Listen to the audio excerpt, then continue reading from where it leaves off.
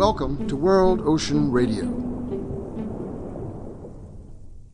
I'm Peter Neal, Director of the World Ocean Observatory. In any true visualization of value, we should not forget the contribution of culture, not just to the world economy, but also to the increase of our social and political wealth.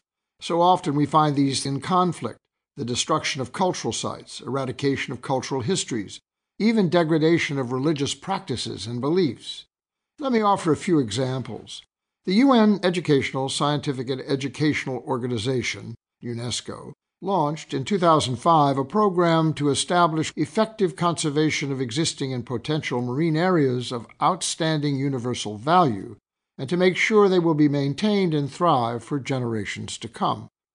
50 sites distributed across 37 countries have been recognized for their unique marine biodiversity, singular ecosystems, geological processes, and incomparable beauty, with certain boundaries and protections established to guard against the pervasive forces of ocean destruction, such as unsustainable or illegal fisheries, pollution from plastic and maritime transport, invasive species, overutilization, and the combined effects of these and more by human hand and endeavor.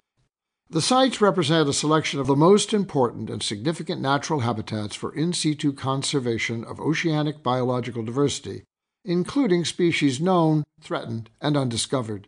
This program, these places, are one essential part of a strategy to conserve and protect the ocean's vast contribution to our scientific knowledge, but also to our culture. Beyond diversity, these places and so many others that encompass our ocean world contribute to the existence and survivability of coastal communities, whether small island nations or big city waterfronts.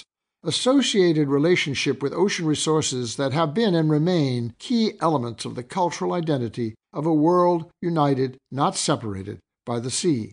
If you destroy these places, you destroy these relationships, deny history, and leave behind the detritus of psychological disconnection, failed enterprise, and worldwide community connection. If, as we often assert here, the sea connects all things, then its corruption leaves only disruption, disappointment, and disillusion behind.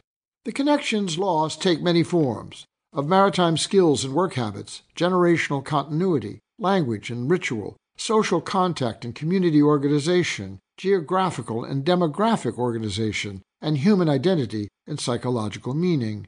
Who am I? If I am an ocean person, deriving all this connection from the sea, and that is corrupted and destroyed, then I am corrupted and destroyed, along with many others, neighbors and strangers, with whom I share such engagement. What is at stake, and what UNESCO in its way attempts to protect and conserve, is the spirit of place, of the ocean as a vibrant source of work, sustenance, and survival as a person, a community, or even a nation-state.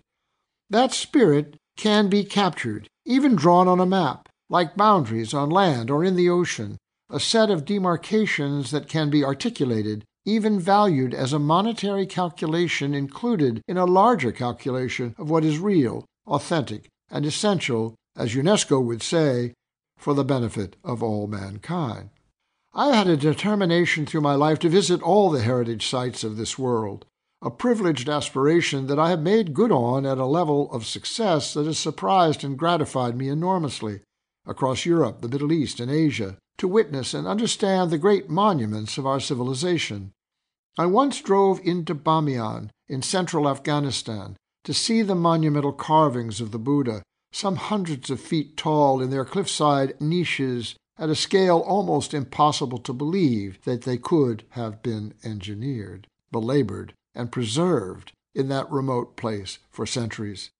It was winter, ice on the roads and river fords to get there, and snow on the Buddha's shoulders.